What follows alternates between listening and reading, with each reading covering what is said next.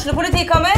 Ine Jansen purk. Du purk? The motherfucking bitch. Alt jeg vil å finne ut hva som skjedde med mannen min. Jon Carew. Jeg sikta for noe? Iben Akeli. Det du. Ole So, Lars Berrum og Big Daddy Karsten. Hvem sin side du på egentlig? Annette Hoff, Tone Danielsen. Kommer du fra Afrika? Jørnis Josef. Nesten kløfta. Trond Espen Seim. Det er synd å si det, men det var feil mann som døde. Purk.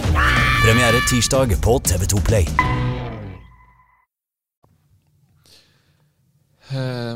Blåmandag vi godt vant med, og 1-3 skal vi bare slå fast at Horneland fortsatt må gjøre masse endringer, for det her var svagt.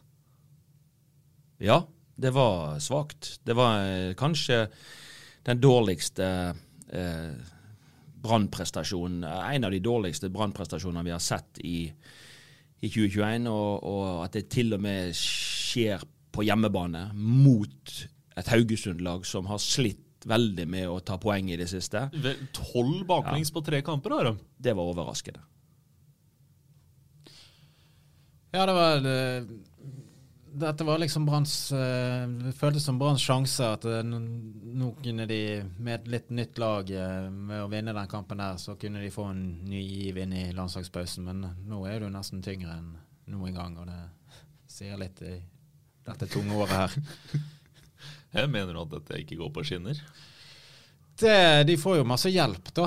Nå tappte både Tromsø og Stabæk i går, så det fortsatt, får vi si, kun 3 poeng opp til kvalik, og 5 poeng til trygg grunn. Så toget jo ikke godt, men det burde jo nesten ha gått for lenge siden, sånn som de har spilt. Ja, og så det jo sånn at når man har nå slitt med å vinne fotballkamp over lang tid, så hvordan skal man plutselig vinne mange på kort tid, sant? Og man møter jo etter hvert bedre og bedre motstand til slutt da.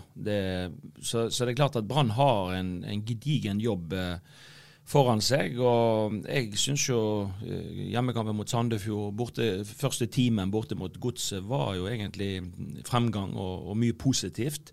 Denne kampen her og da synes jeg Horneland traff godt med strategi og laguttak. Denne kampen var et stort steg tilbake. Første omgangen jo fryktelig, og så blir jo Brann, så gjør han noen endringer i pausen som gjør at Brann blir bedre. Det nok helt klart Petter Strand inn sentralt, at du får den løpskraften hans sentralt i banen i stedet for på en back, det tror jeg fornuftig. Munga Simba gjør et godt innhopp. Jeg tror nok det at skal de spille 4-2-3-1, så tror jeg Taylor med det mannskapet de har, så tror jeg det en annen som må ta kanten, og så må han ligge bak spissen. Der synes jeg han har vært best. Men det ingen tvil om at disse 14 dagene nå i denne landslagspausen må Brann bruke bedre enn konkurrentene sine. Brann må trene godt, og Brann bør spille treningskamp, og det skal de vel gjøre mot Sogndal neste helg. Det fornuftig. De må prøve å få spilt inn et lag som henger bedre sammen enn det laget som spilte mot Haugesund på lørdag.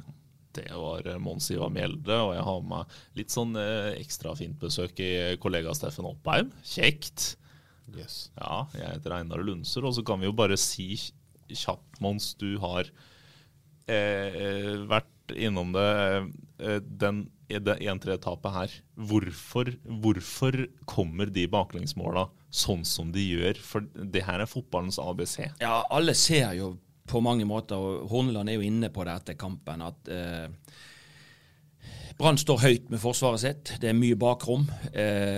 Sondre Liseth, Haugesund spiller, Badou etter hvert, True dette store bakrommet. Og så det jo flere ting, sant? Ja, det ikke press godt nok på ballfører i midtbaneleddet. Det jo vi enige om, men da tenker jeg at varselklokkene bør kime i forsvaret. Det ikke press på ballfører, og bakrommet stort, så det rommet forsvaret må i første omgang verne om. Og det litt sånn forsvars-ABC. Hvis man ikke har press på ballfører, og i tillegg velger å stå høyt og gi Haugesund stort bakrom, så gjør man jo 2 feil. Så jeg tenker at det skuffer meg litt at ikke man lærer når Liseth alene med keeper, og så får han en ny, eksakt lik mulighet, og den setter han. Så det kollektive forsvarsspillet, altså det jo sånn at når et lag forsvarer seg, så alle forsvarsspillere. Og da bør dette laget henge bedre sammen enn og da det jo to ting som viktig, det jo press på ballfører jo viktig. Ballfører den farligste spilleren. Og så må man verne om de farlige rommene da. Så jeg tenker jeg tenker at Pallesen og Runar Hove kommer til å bli brannstopperen fremover. De best når de har spillet i front av seg.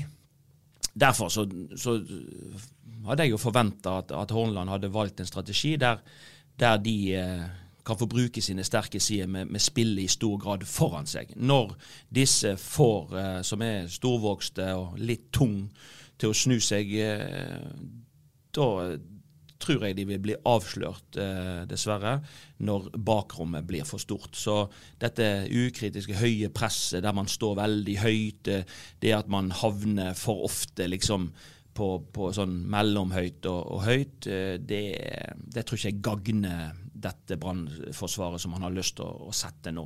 Men jeg tror de kunne blitt veldig gode hvis de i størst mulig grad har spillet foran seg. Da Pallesen og Runar Hove blant de bedre i elitserien.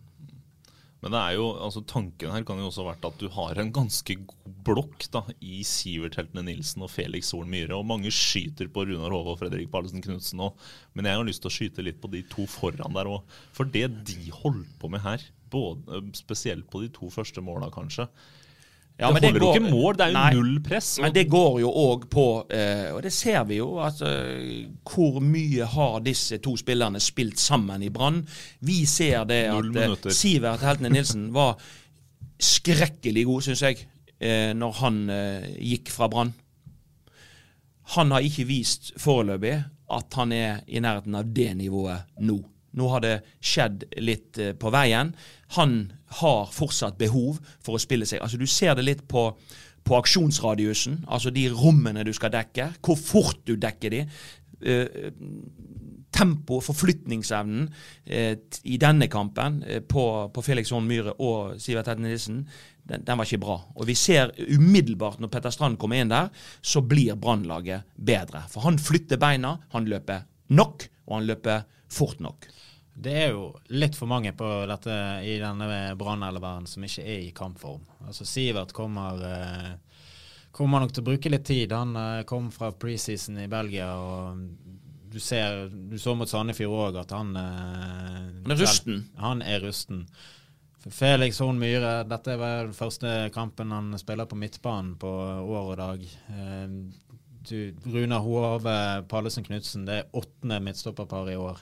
Det mye som rustent, men de har ikke tid til å bruke tid. Det brenner, og det laget må sette seg fort som fy, skal de ha noe som helst sjanse med å overleve i elitserien. Men det jo dette som vanskelig, sant? Når ikke man fikk satt noe som fungerte, for det jo egentlig gjennom vintersesongen og forsesongen, det jo da du skal få tryggheten inn i laget, det jo da du skal få lag til å sette seg, det jo da du skal finne det mønsteret du skal spille. Og du fikk jo tidenes lengste oppkjøring. Ja, veldig lang oppkjøring, sant? Og der på en måte tenker jeg det sviktet, for når du kom til seriestart, og ting ikke fungerte, så vet vi jo alle hvor vanskelig det i konkurransesituasjonen, og i konkurransesituasjonen, hvor vanskelig det da å få spilt inn et lag. Så hvis du hele tiden bytter på både måten du spiller på og hvem som skal spille, så man har rett og slett havnet i en ond sirkel, og nå det Horneland som skal prøve å ta Brann ut av denne onde sirkelen.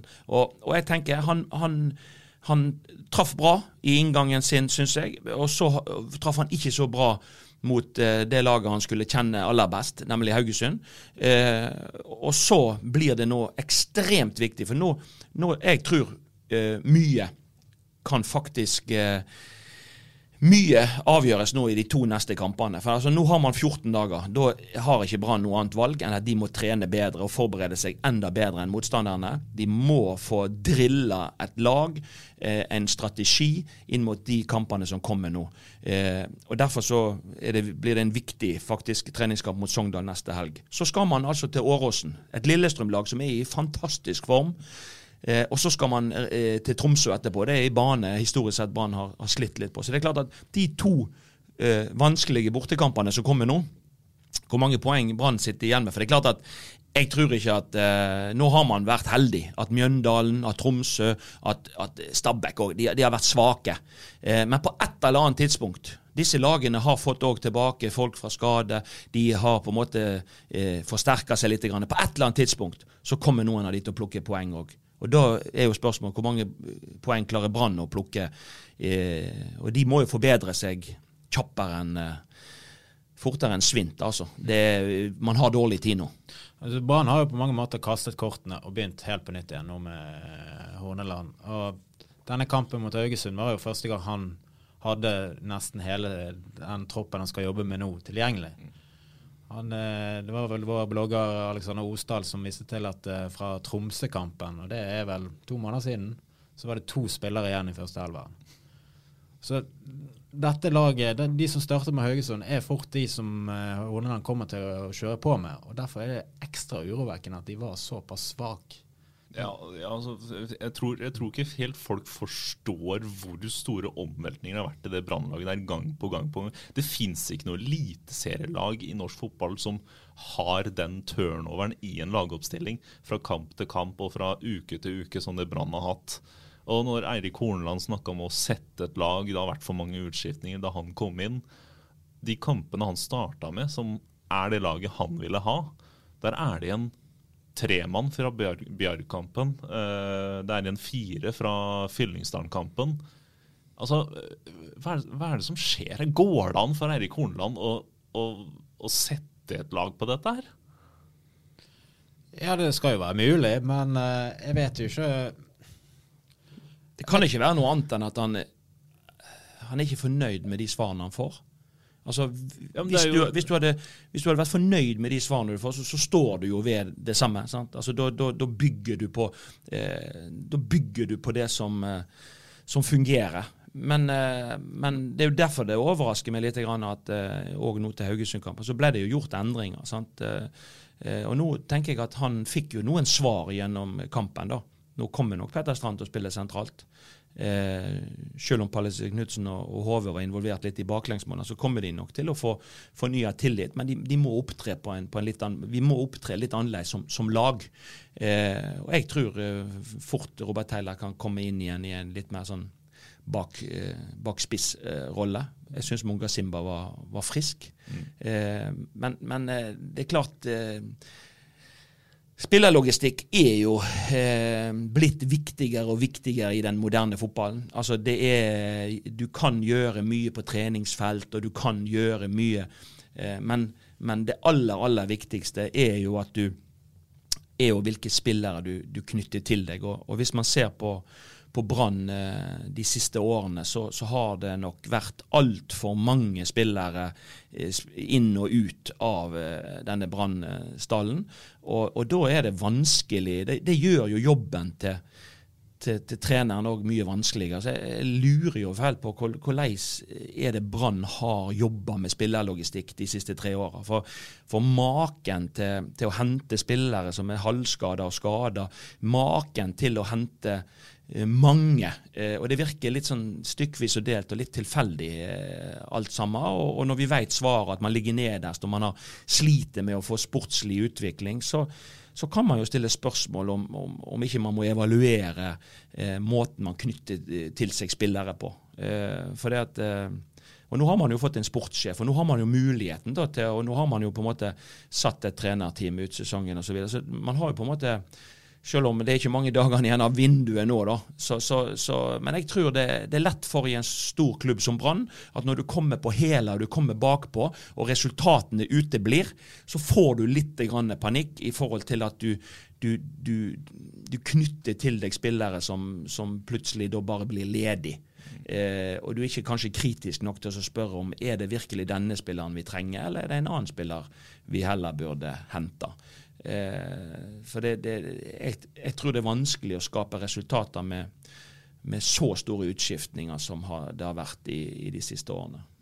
Altså, Horneland måtte jo gjøre noe. De lå jo sist når han tok over også, men han har jo vært der hele sesongen. Jeg ville jo trodd at han kanskje hadde et klarere tanker om hva han ville kjøre på med, hva endringer han ville gjøre. Og sånn spillestilmessig synes jeg ikke det har skjedd så veldig mye. Det er blitt litt mer direkte. Men han har jo brukt disse, hvor lenge har han vært der nå, en måned? Han har jo brukt den måneden på å både endre formasjoner, og han har byttet på spillere, og virker jo ikke som han har funnet laget sitt nå. Nei. Det gjør ikke det, og jeg synes jo det at i kampen mot Sandefjord og i den timen som var god mot Godset, så var det jo først og fremst et godt organisert brannlag, defensivt, altså en litt strammere struktur, og veldig giftig på kontringer. Altså, når man vant ballen, så gikk det hurtig i lengderetning. Man kom med mye folk, og man fant hverandre på en god måte. Den strategien synes jeg var verdt å bygge videre på. Den strategien synes jeg ikke var like tydelig hjemme mot Haugesund. Og etter hvert så la jo Haugesund seg bakpå, sånn at da fikk jo Brann eie ballen ganske mye, men det er jo det vanskeligste i fotball, det er også å spille ut et lag som ligger lavt. Og jeg er ikke sikker på at det er den strategien Det var den strategien Brann begynte sesongen med, at man ønsket å bli bedre mot etablert, men jeg stiller spørsmål om man har nok kvaliteter til det, om man har nok tid til å jobbe med det, for det er noe som man må jobbe med over tid, og man må ha gode spillere hvis man skal spille ut lag, som tidvis Molde og Bodø/Glimt da, men de har jo et veldrillet maskineri over år, og de har en veldig kontinuitet i spillergrupper. Jeg tror Brann kan plukke mest poeng hvis Horneland bygger videre på godt organisert defensivt, der man har spillet i front av seg oftest mulig, og der man er dødelig effektiv på overganger og kontringer. Det er der jeg tror Brann kan plukke mest poeng. Også dødball selvfølgelig. De skårer jo 3 mål på dødball mot Sandefjord, så det er jo de har jo på en måte fått noen storvokste karer inn i laget nå, så at Brann også kan være et giftig dødballslag nå på slutten av sesongen, det tror jeg. Men bør de egentlig tørre i denne forstanden å stå lavere og være mer kynisk og defensiv faktisk på stadion i kampene som kommer? Ja, altså jeg tror ikke de har noe valg. Altså, det er klart man kan si det at man går ned med flagget til topp, man prøver, men det er noe med at man har kommet så skjevt ut i denne sesongen, og man har tatt 10 poeng på 17 kamper.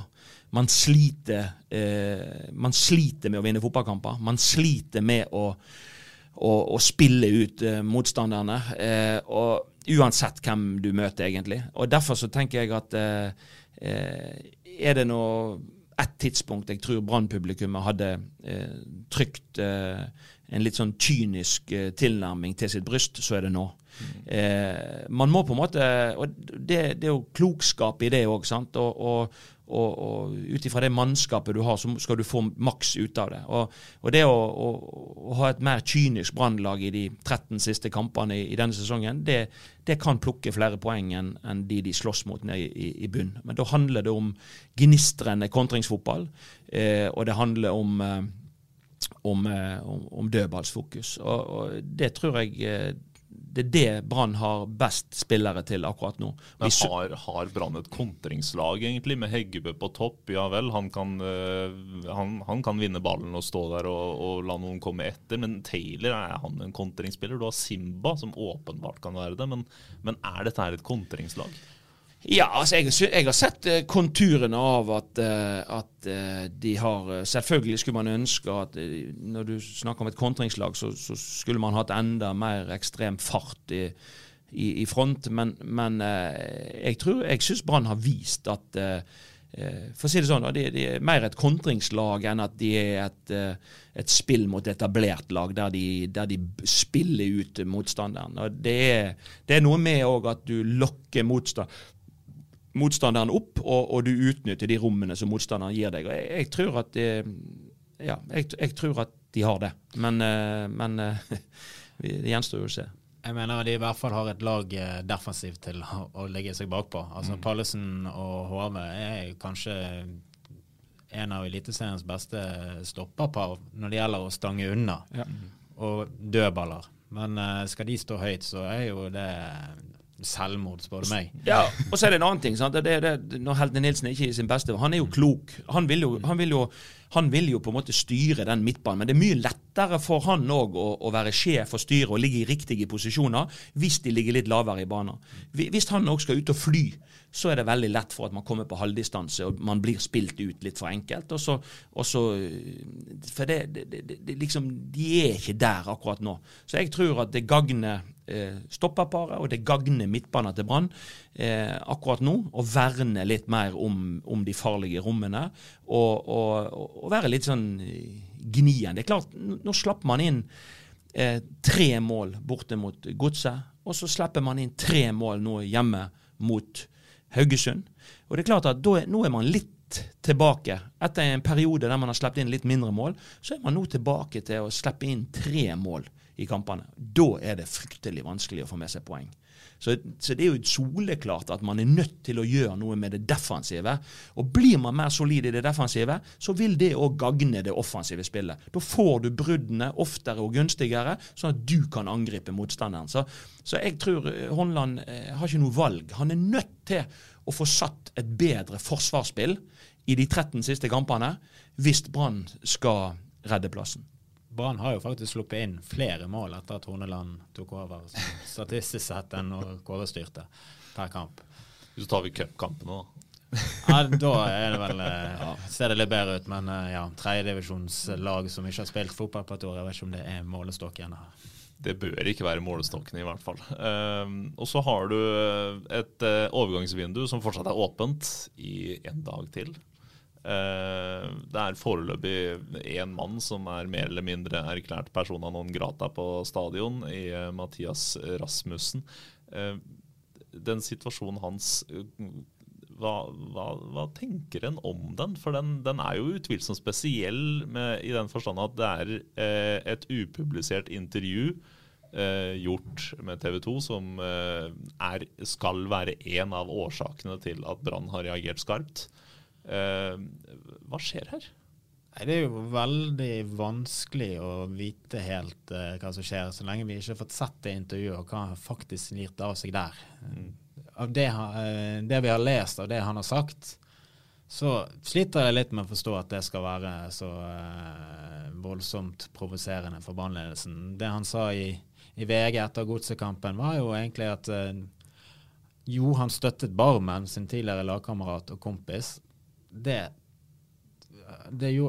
sa vi var alle med på det, men han sa også at han har forståelse for ledelsen sin avgjørelse. Hvis det er helt umulig for Brann-ledelsen å svelge, så det kan jo ikke være det, for altså, det vil jo være iskaldt av en Brann-spiller å ikke støtte en tidligere lagkompis egentlig. Og et annet moment her er jo, altså, Mathias Rasmussen har vært svak i de siste kampene. Han har vært ute av form, men totalt sett denne sesongen så er jo faktisk han en av få som faktisk har levert. Og nå er han på vei ut i den situasjonen i.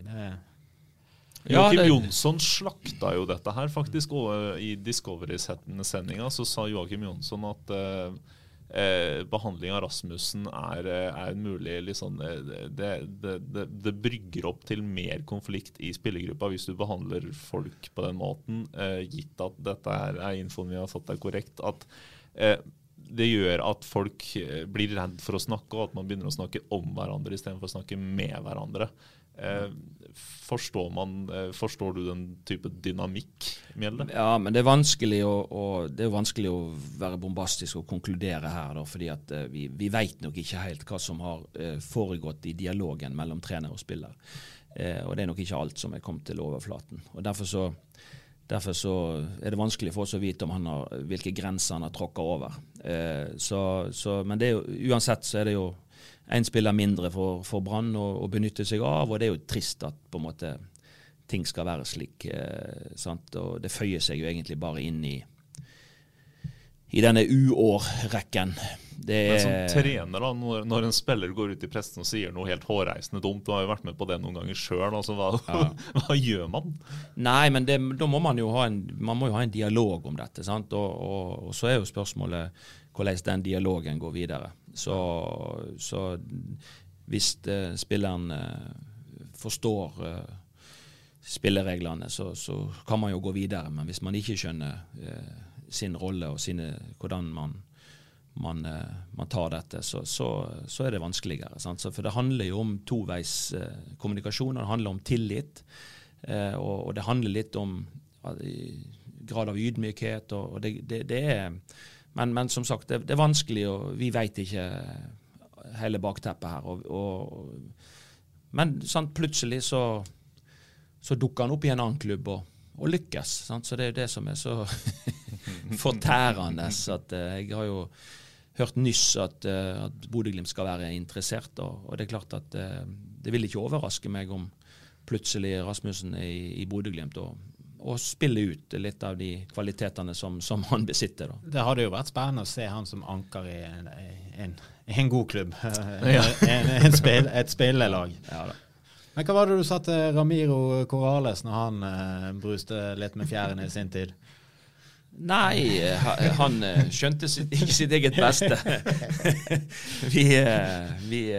Nei, jeg skjønte jo det. Han hadde vel heimlengsel og litt sånne ting. Men, hva var det du sa? I Brann har vi det kjekt? Vi har det bra. Ja, og det må man forholde seg til. Ja, og det påstår jeg jo den dag i dag,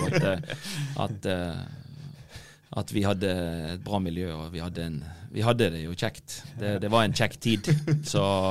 Men en må jo ha respekt for at ikke alle oppvokst i nærmiljøet og ikke kan ha hjemlengsel og ha lyst til å reise et annet sted. Så frykter jeg at de kanskje ikke har det så kjekt oppe på stadion i disse dager som de hadde på den tiden. Neida, det henger jo ofte sammen med resultat selvfølgelig, og hva man klarer å oppnå sammen. Sant? Og det klart, den tiden som har vært nå, den har vært tung, og den får vi aldri håpe vi opplever igjen, for den har ikke vært kjekk for noen. Og så tenker jeg at det som må være fokuset nå, det er å prøve å gjenreise tillit, og det å prøve å først og fremst få et sportslig produkt som ligner på noe. Sant? Det er jo det som er den vanskelige jobben nå, det å få hodet over vatten og ha noe som er bærekraftig. Og da tror jeg ikke de kommer ikke unna en selvransakelse heller, og de kommer ikke unna det at man må se på hva man har gjort på spillerlogistikkfronten de siste årene, og så må man ta noen grep som gjør at det er fullt mulig å gjenreise Brann som Bergens stolthet. Men det vil ta litt tid, og det vil kreve noe av mange. Men at det er mulig, det er det. Det er jo noen som snakker om at Brann kan ha godt av et nedrykk, men har noen klubber noen gang egentlig godt av det? Nei, så den snuoperasjonen som må skje, kan de fint gjøre i Eliteserien, og det er mye bedre å gjøre det uten å gå glipp av 30-40 millioner i inntekter. Men det er kanskje enklere, ja. Det er jo ganske mange lag som har på en måte i ettertid hatt godt av å rykke ned, som har kommet opp igjen mye sterkere. Du husker jo Start nesten vant serien i 2005, Molde var nede i 2007 og kom opp igjen, og Bodø/Glimt og Stabæk og se Viking nå for eksempel. De trengte kanskje en samling i bånd, men jeg mener jo det at de fint kan gjøre den snuoperasjonen uten å rykke ned, og at det kan være mye bedre. Men da må du jo på en måte ønske det, sant? Altså man må ønske en ny retning, og man må på en måte ønske å fremstå på en annen måte. Og det er jo det som av og til hjelper ved å rykke ned, det er jo det at da kan du kanskje meisle ut en måte å spille på som kan være bærekraftig over tid. Det litt lettere, så Åsane rykte ned i andre divisjon, da var det lettere å bygge en egen stil. Sant? Og så kommer man opp igjen, og så tar man med seg den stilen inn i Obos-ligaen igjen. Men det er klart, man får jo håpe, for det er klart det får noen konsekvenser, og det kan godt hende at man klarer ikke å drive på samme nivå hvis man mister store inntekter. Sant? Så det er jo, man må jo håpe på at Brann klarer å stå i Eliteserien og gjøre disse endringene, sant, som man ønsker. Man skal forynge laget, man skal på en måte få en tydeligere filosofi og spillestil. Det er fullt mulig å gjøre i Eliteserien. Men det krever jo at man vet hva spillere man trenger da, til å gjøre det. Ja, så det kommer jo helt an på, hvis de nå legger om til en mer kynisk stil, og det på en måte snur det, og de redder seg med nødskrik. Hvis de da konkluderer med at nå er vi inne på noe, og så kjører de videre på det neste sesong, og står i stampe og ikke får noe utvikling, det ikke blir en slags snuoperasjon, så hadde det jo faktisk i ettertid vært bedre at de rykket ned. Men det er jo vanskelig å si. Folk glemmer alle de lagene som rykker ned og aldri kommer opp igjen. Jeg heier på et lag som har vært i bakgården i 9 år siden nedrykket. Det er nok av de eksemplene. Ja, men de har gjort det bra nå da. Men du ser det som det er 9 år i driten, og de har ikke rykket opp ennå. Og det er mange klubber som sliter med den type problematikk. Moss, Bryne, Start. HamKam har vært langt nede. Jeg lurer på om det er 5 poeng ned til nedrykk til andre divisjon. Og ingen av de lagene der har gjeld på 150 millioner kroner. Nei, så må vi huske på, det er vanskelig å rykke opp Lillestrøm på denne tiden i fjor, på 10. plass i Obos. Nå snudde de det, og nå er de 3 poeng under tabelltopp. Men det var ikke gitt at de skulle snu det. Men da kunne historien vært en helt annen. Du ser jo det Lillestrøm, det var jo små marginer. De klarte egentlig det, og de lå jo dårlig an lenge. Sant? For det er krevende å rykke opp fra Obos-ligaen også, så jeg tror jo det at for nervene her mellom de 7 fjell, så er det best at Brann står i Eliteserien. Og så er jo spørsmålet, har de noen tanker om flere spillere inn før vinduet stenger? Horneland uttalte jo etter kampen på lørdag at han regnet med at Brann var ferdighandlet. Det vet man aldri. Jeg blir ikke overrasket om det kommer en spiller til. Ja, fordi hvis Brann for eksempel kvitter seg med minst 1, så er det jo kanskje rom for å handle i noe. Og det er jo utvilsomt, det har jo den sportslige ledelsen vist at de vil ha en ny keeper. Nå forsvant jo dansken ut igjen. Vi trenger ikke å gå så mye mer inn på det, men Håkon Oppdal hadde ikke akkurat en stor kamp i går. Men så spørs det hva som er mulig og hva som er tilgjengelig. Men hvis det er en keeper som de mener er bedre som kan komme nå, så tror jeg de slår til. De har jo signert en del keepere de siste årene, så det har de aldri vært redd for. Så en annen posisjon er jo denne spissplassen. Aune gjør jo det veldig bra der, skårte igjen i går. 3 på rad. Men det er jo tynt bak han. Ja, Aune gjør jo egentlig nesten mer enn det vi kan forvente av han som så ung gutt. Skårer i 3. kampen på rad. Han jobber sokkene av seg i hver eneste kamp. Men det er klart, man er jo tynt besatt på denne posisjonen. Skulle han pådra seg en skade, ja, så sier man at Bård Finne kan spille og andre kan spille, men det er ikke ideelt. Det er ikke beste posisjon til mange andre spillere i denne Brannstallen. Og det er derfor så tenker jeg at jeg synes jo lenge at det har vært tøft å kjøre uten et annet godt alternativ på spissplass. Og Jimmy har vel uttalt at det finnes penger hvis man finner det rette.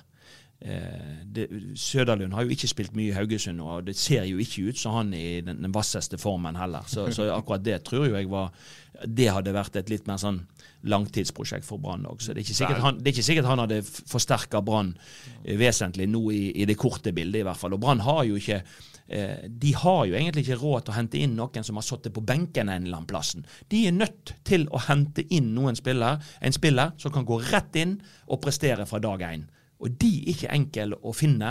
De er definitivt ikke gratis. Gratis blir det heller ikke til helgen. Vi får håpe Thomas Lene Olsen ikke får det bakrommet som vi frykter at han kan få. 2 uker til.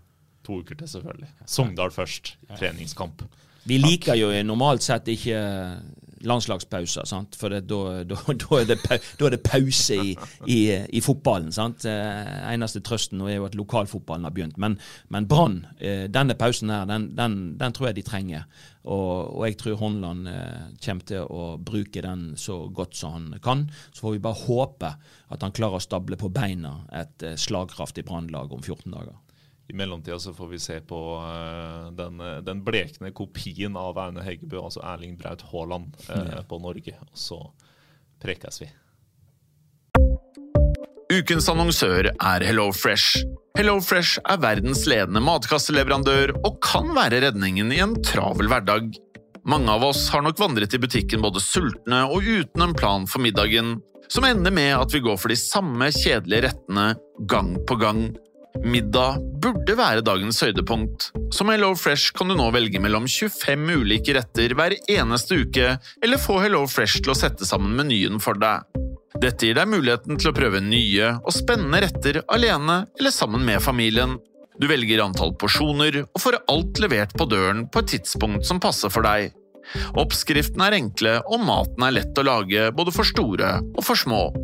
Ved å få alt levert hjem får du også mer tid til å dele matgleden med familie og venner. Kanskje det frister med asiatiske tacos eller greskinspirert kylling? Da kan jeg anbefale deg om å gå inn på hellofresh.no. Her kan du bruke koden fotball og få opp til 1779 kroner i rabatt på de første 5 matkastene hvis du ikke har prøvd HelloFresh tidligere. Du kan også bruke rabatten hvis du har vært kunde og stoppet abonnementet ditt for 12 måneder siden eller lengre. Gå inn på hellofresh.no og bruk koden fotball. Har du et enkeltpersonforetak eller en liten bedrift? Da du sikkert lei av å høre meg snakke om hvor enkelt det med kvitteringer og bilag i Fiken. Så vi gir oss her, vi. Fordi vi liker enkelt. Fiken, superenkelt regnskap.